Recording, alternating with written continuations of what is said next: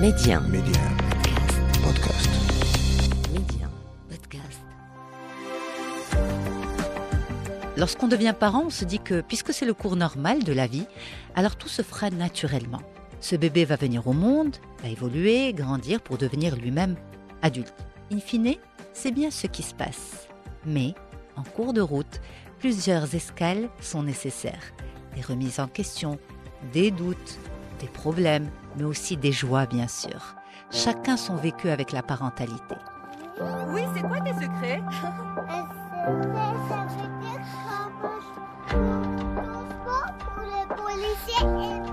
Je sais pas, il y a une différence. C'est comme si je te disais, il y a des choses que tu racontes à une amie à toi et pas à une autre amie.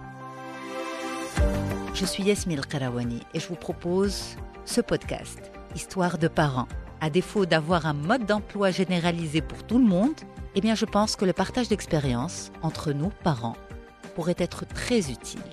Chacun son vécu, chacun son histoire, chacun son expérience avec la parentalité.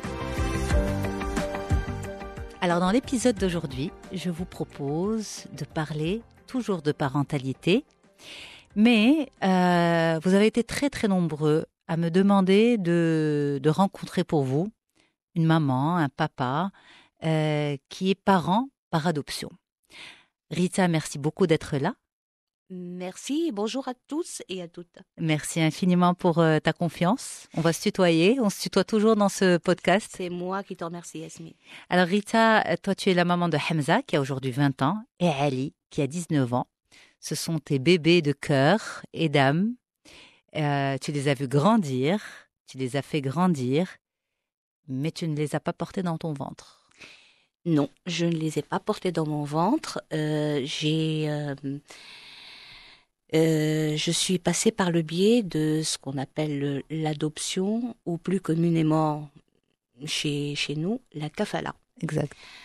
Et dès le départ, dès que la loi de la Moudawana a été revue, En 2004. En 2004, qu'elle a été promulguée, début 2005, j'étais moi dans les premiers rangs. C'était quelque chose qui te travaillait depuis bien longtemps? J'ai toujours voulu avoir des enfants. Ouais. Je suis d'un milieu familial où nous sommes une famille nombreuse. J'ai 7 frères et sœurs, 4 garçons et 4 filles, avec moi-même, en me comptant. Et je suis l'aînée, donc j'ai toujours plus ou moins vu grandir mes frères et sœurs. Et l'ambiance familiale, ça m'a toujours portée. J'ai toujours voulu avoir des enfants. Et puis, les choses étant ce qu'elles sont, à un moment donné, je n'ai pas à penser aux choses sérieuses, c'est-à-dire il faut se marier, il faut ceci, il faut cela, parce que j'avais à faire d'autres choses, j'avais une carrière professionnelle à mettre en marche et puis à maintenir, ce qui n'est pas évident en tant que femme. Et puis j'avais aussi puis les rencontres ne se sont pas faites, n'ont pas abouti pour diverses raisons, et je suis très bien là-dessus. Ça ne s'est pas fait. Ouais. Et puis par la même occasion, il y a eu des rencontres et un ami un jour m'a dit, parce que je faisais pas mal de bénévolat de temps en temps à droite à gauche quand je pouvais et quand mes horaires me le permettaient.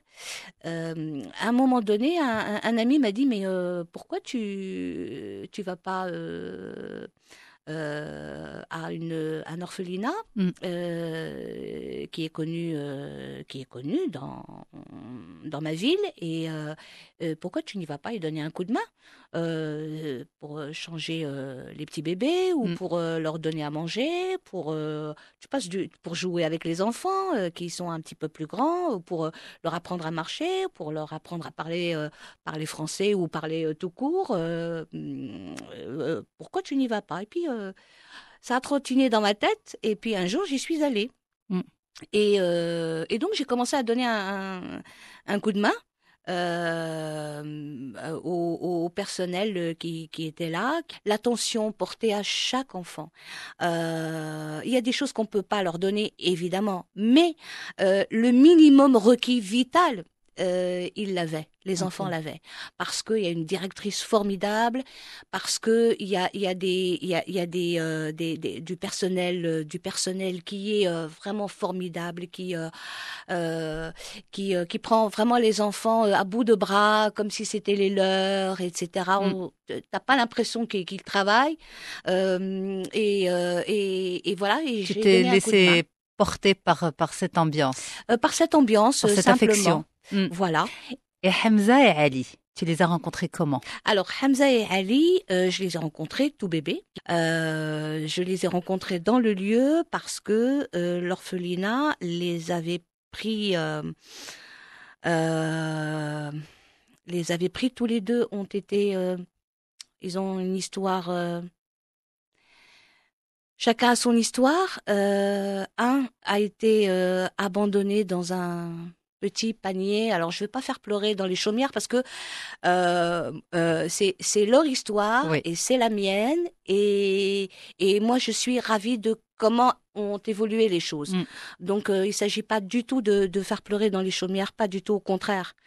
L'un a été trouvé dans un petit panier, adorable petit panier en osier, bien couvert et tout, à côté d'une mosquée qui était pas loin de l'orphelinat. D'accord. À 4 heures du matin. Et un autre a été posé à côté de la porte de l'orphelinat, où il y a toujours un gardien. Donc tout de suite, ils ont été récupérés par l'orphelinat. Mais je pense que les deux ont eu un lien très vite ensemble, même tout petit, bien avant de te rencontrer toi. Oui, parce que ça aussi, c'est une formidable chose dont j'ai profité, c'est que le plus grand des deux a toujours couvé le plus petit. C'était comme ça. C'était comme ça. À l'orphelinat même. À l'orphelinat même. C'était le grand frère. Grand frère dans l'âme. Dans l'âme. Au vrai sens du terme. Aucun lien de parenté, Oui. Et aucun lien biologique entre eux. Mais c'est comme ça. Et moi, c'est l'image que j'en garde, mais vraiment, ça s'est passé comme ça. Moi, la première fois où je les ai vus, ils étaient, le plus grand était assis sur un escalier, la marche d'un escalier. Et il jouait avec une espèce de petit tambour. Il jouait avec. Il avait des cheveux mignons tout pleins, les yeux marron vert, et des cheveux frisés un petit peu qui sortaient. Il était là en train de. Il fallait pas l'embêter. Il était en train de jouer sur son tambour. Puis moi, je le regardais. C'était le seul qui était assis. Les autres bougeaient autour. Et il était assis. Et puis. Je me suis dit au cours de mes différentes rencontres avant avec les enfants, il avait toujours il venait vers moi et il m'appelait maman. D'accord, spontanément. Ouais, spontanément. Alors je lui disais non, je ne suis pas ta maman, mais je suis là pour être là avec vous. Ce genre de discours. Ouais. Mais la première fois, ça m'avait vraiment, ça m'avait pas fait peur, non. Ça m'avait pas choqué non plus, mais ça m'avait averti quelque part. Ouais. Tu sais, quand tu entends un son de cloche dans ta tête, mais tu sais pas exactement comment le définir. C'était ça. Et donc, revenant à ça, je voyais le petit donc assis, en train de jouer sur son tambour. Et puis, ça trottinait dans ma tête depuis un petit bout de temps déjà. Dès que la loi a été promulguée. La loi permettait en fait enfin à une femme pas mariée de prendre en cafale. Célibataire. Ou célibataire, voilà, pas mariée, célibataire. De prendre en cafala un enfant. Un enfant. C'est ça. Et donc, je me suis, dès que c'est paru au journal officiel, je me suis précipitée. Pour lui Pour eux. Parce que, je termine l'histoire. Ouais. Le petit, donc, était en train de jouer sur son tambour. Et derrière lui, je ne l'avais pas vu, agrippé, et j'avais pas vu ses mains. Il y avait l'autre le plus petit. Ali. Agrippé à son dos. Toujours. Voilà, à son dos. Et là, je me suis dit... Je peux pas les séparer. Ok, Je peux pas les séparer. Je peux pas prendre un et laisser l'autre, hein, qui pour moi était son frère d'âme. Donc, je pouvais pas. Ouais. Et donc je suis allée voir tout de suite la directrice. Et je suis rentrée dans son bureau. Elle m'a dit, asseyez-vous. Je lui ai dit, deux. Je lui ai dit, Ali et Hamza. Et elle m'a dit, tu es toute seule, tu es célibataire. Mais comment tu vas faire? Uh-huh. Je lui ai dit, écoute, moi dans ma tête c'est très simple. Et ça s'est passé en 2 secondes. Hein. Je lui ai dit, écoute, ma philosophie, dans la vie en général, et là en particulier, ça s'avère tout à fait ça, c'est que quand il y a à manger pour 1, il y a à manger pour 3, il y a à manger pour 4, il y a à manger pour 5. Ah, Maintenant, racontez-nous la maison. Donc on est arrivé à la maison, la directrice nous a emmenés en voiture, les enfants et moi, jusqu'à la maison. Et donc là, au mois d'août, j'ai pris mes vacances. Et là, panique à bord. Mais panique à bord. Parce que j'avais les 2 lits pour les enfants, je les avais achetés. Mais tout le reste, j'avais pas eu le temps de m'en occuper. Ok. Vêtements, lit. Vêtements, j'avais pas eu le temps de m'en occuper. Ouais. Et puis, à l'époque, j'y ai pensé bien 1 fois ou 2. Mais ça me restait assez accessoire, quoi, puisque l'effet n'était pas là. Donc, je ne réalisais pas. J'avançais vers quelque chose, mais je ne réalisais pas encore. Et c'est probablement l'explication. Et donc, là, il a fallu acheter un minimum, quoi. Acheter un minimum. Mais là, la jeune femme que tu étais, face à cette nouvelle responsabilité, est-ce que il y a eu un moment où tu t'es dit, au cours de ces années, parce que ça fait pratiquement 20 ans que cette histoire a démarré, un moment où tu t'es dit, mais qu'est-ce que je fais? Jamais de la vie. Jamais. Jamais, pas une seule seconde. Moi, c'est mes enfants. Et ils ont su à partir de quand qu'ils étaient adoptés? À l'âge de 7 et 8 ans. Tu as fait une annonce solennelle ou comme on dit, certains préconisent, tout au long on va dire, de l'enfance, de la toute petite enfance déjà, on commence à préparer à travers des histoires, à travers ce genre de choses. Moi, d'après je me suis beaucoup documentée là-dessus, parce que c'est important. Je voulais pas qu'ils l'apprennent par quelqu'un d'autre, évidemment. Et je voulais aussi qu'il soit en mesure de comprendre la chose, avec des mots qu'il soit capable de comprendre. Et donc, je me suis beaucoup documentée et je suis arrivée j'ai lu des pédopsychiatres, des sommités dans le genre, aussi bien des Français que quelques personnes qui connaissent la situation et qui sont des intellectuels dans notre pays. Et j'en suis arrivée à la conclusion que c'était à cet âge-là qu'il fallait le faire. Pas avant, rien avant. Non, pas avant. Parce que ce serait resté une sorte de quelque chose. Les habituer petit à petit, je ne pense pas qu'ils auraient pris la mesure de ce que c'est. Et c'était une annonce pour les 2 en même temps? Pour les 2 en même temps.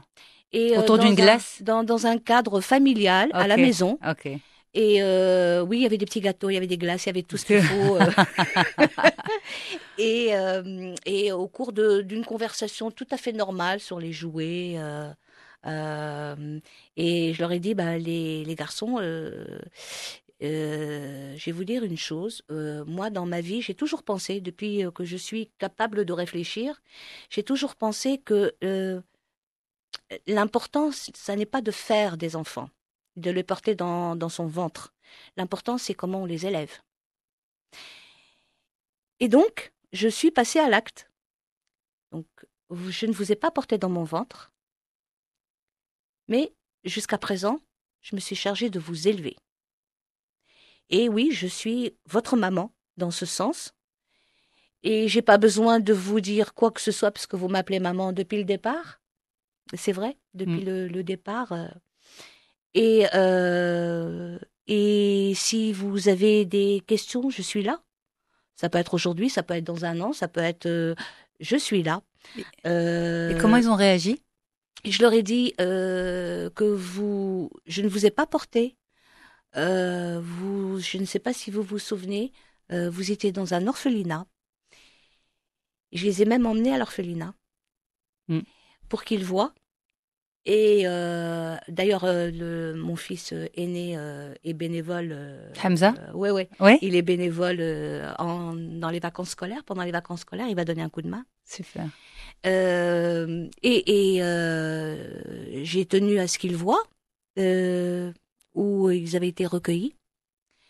Et je leur ai raconté une histoire c'est la directrice qui, après une conversation avec la directrice, j'ai mis bout à bout certaines choses qu'elle m'a dites et sur l'histoire de chacun. Voilà leur histoire. J'en ai fait leur histoire. Alors j'ai dit, je ne sais pas pour quelle raison on vous a laissé, mais je suis sûre que c'est pour une raison tout à fait à comprendre. On peut la comprendre.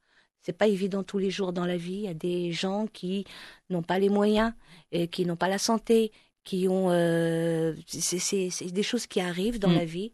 L'important, c'est que cet endroit vous est recueilli. Et c'est un des meilleurs endroits. Tu as appréhendé cette conversation? Oui.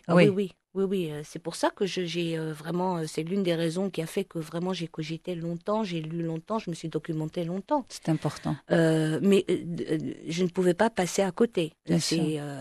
Dès, pour moi, l'âge où ils pouvaient comprendre, je leur ai dit avec un discours simple, tranquille. Vous êtes revenu sur ce point aujourd'hui, ils ont 19 et 20. Oui. Ils ont ressenti le besoin de revenir sur ça? Au début de l'adolescence. Ouais. Au début de l'adolescence, il y en a un qui m'a dit, le plus petit, m'a dit, écoute, maman, ma mère c'est toi. Je ne connais que toi. Et je suis très apaisée là-dessus. Je n'ai pas envie de savoir qui sont mes parents biologiques, qui est ma mère biologique. Son frère aîné a besoin de... Alors, lui, il a exprimé l'envie de connaître. Il a exprimé à un moment donné, et un jour, je m'y attendais pas, et il est revenu vers moi et il m'a dit maman, tu sais, c'est très difficile dans notre pays. C'est pas évident parce qu'il n'y a pas de dossier, filiation, etc. Et tu sais quoi, je suis content. Je suis contente. Je t'ai toujours appelé ma mère. Tu es ma mère. Et c'est vrai ce que tu dis. C'est tu es ma mère parce que tu nous as élevés. Et il n'est plus jamais revenu là-dessus. Du tout. Les deux. J'ai une chance immense. Mais ils ont beaucoup de chance de t'avoir comme maman aussi. C'est dans les deux. C'est vrai que c'est dans les deux sens. Mais alors justement, si tu permets, Rita, les parents qui ont fait cette demande, c'est parce que soit ils sont intéressés par la kafala, soit parce que ils vivent une relation conflictuelle avec cet enfant qu'ils ont recueilli. À ton avis, est-ce que c'est du cas par cas ou parce qu'il y a eu des erreurs de parcours ou pas? Qu'est-ce que tu peux amener comme conseil? Parce que quand on écoute ton histoire, ça a l'air d'être assez simple, sauf que d'autres racontent que c'est très compliqué un enfant adopté entre guillemets. Bien sûr que c'est compliqué. Dans les faits, c'est compliqué, mais évidemment que c'est compliqué. Ce qu'il y a, c'est que moi, je suis une personne tout à fait ordinaire. Hein. Je n'ai pas plus de capacité que d'autres. Simplement, moi, je suis toute seule. Déjà, moi, c'est moi. Nous ne sommes pas un couple. Donc déjà, je décide toute seule. Voilà, je décide toute seule et avec mes enfants, j'ai joué pendant très longtemps. Le papa et la maman. Parfois l'un derrière l'autre, parfois en même temps, parfois je suis pas la maman copine. Hein. J'ai toujours cherché à ce qu'ils communiquent avec moi, d'où je leur ai appris le français très vite, parce que je suis une très mauvaise arabophone. Ouais. Donc je leur ai appris le français très vite pour qu'ils puissent communiquer avec moi et que je puisse évidemment communiquer avec eux. Mais il n'y a pas de recette miracle. Il faut beaucoup d'amour. Et les enfants le ressentent, quel que soit leur âge. Il faut énormément d'amour. Et à la rigueur, je dirais, il n'y a que ça. En préparant ce podcast, quelqu'un m'a dit, mais tu sais, même si tu leur dis tôt, certains auront envie d'aller à la recherche de leur histoire et forcément, Ça crée des ascenseurs émotifs à l'intérieur, ça crée des bouleversements émotionnels, etc. Il faut les accompagner.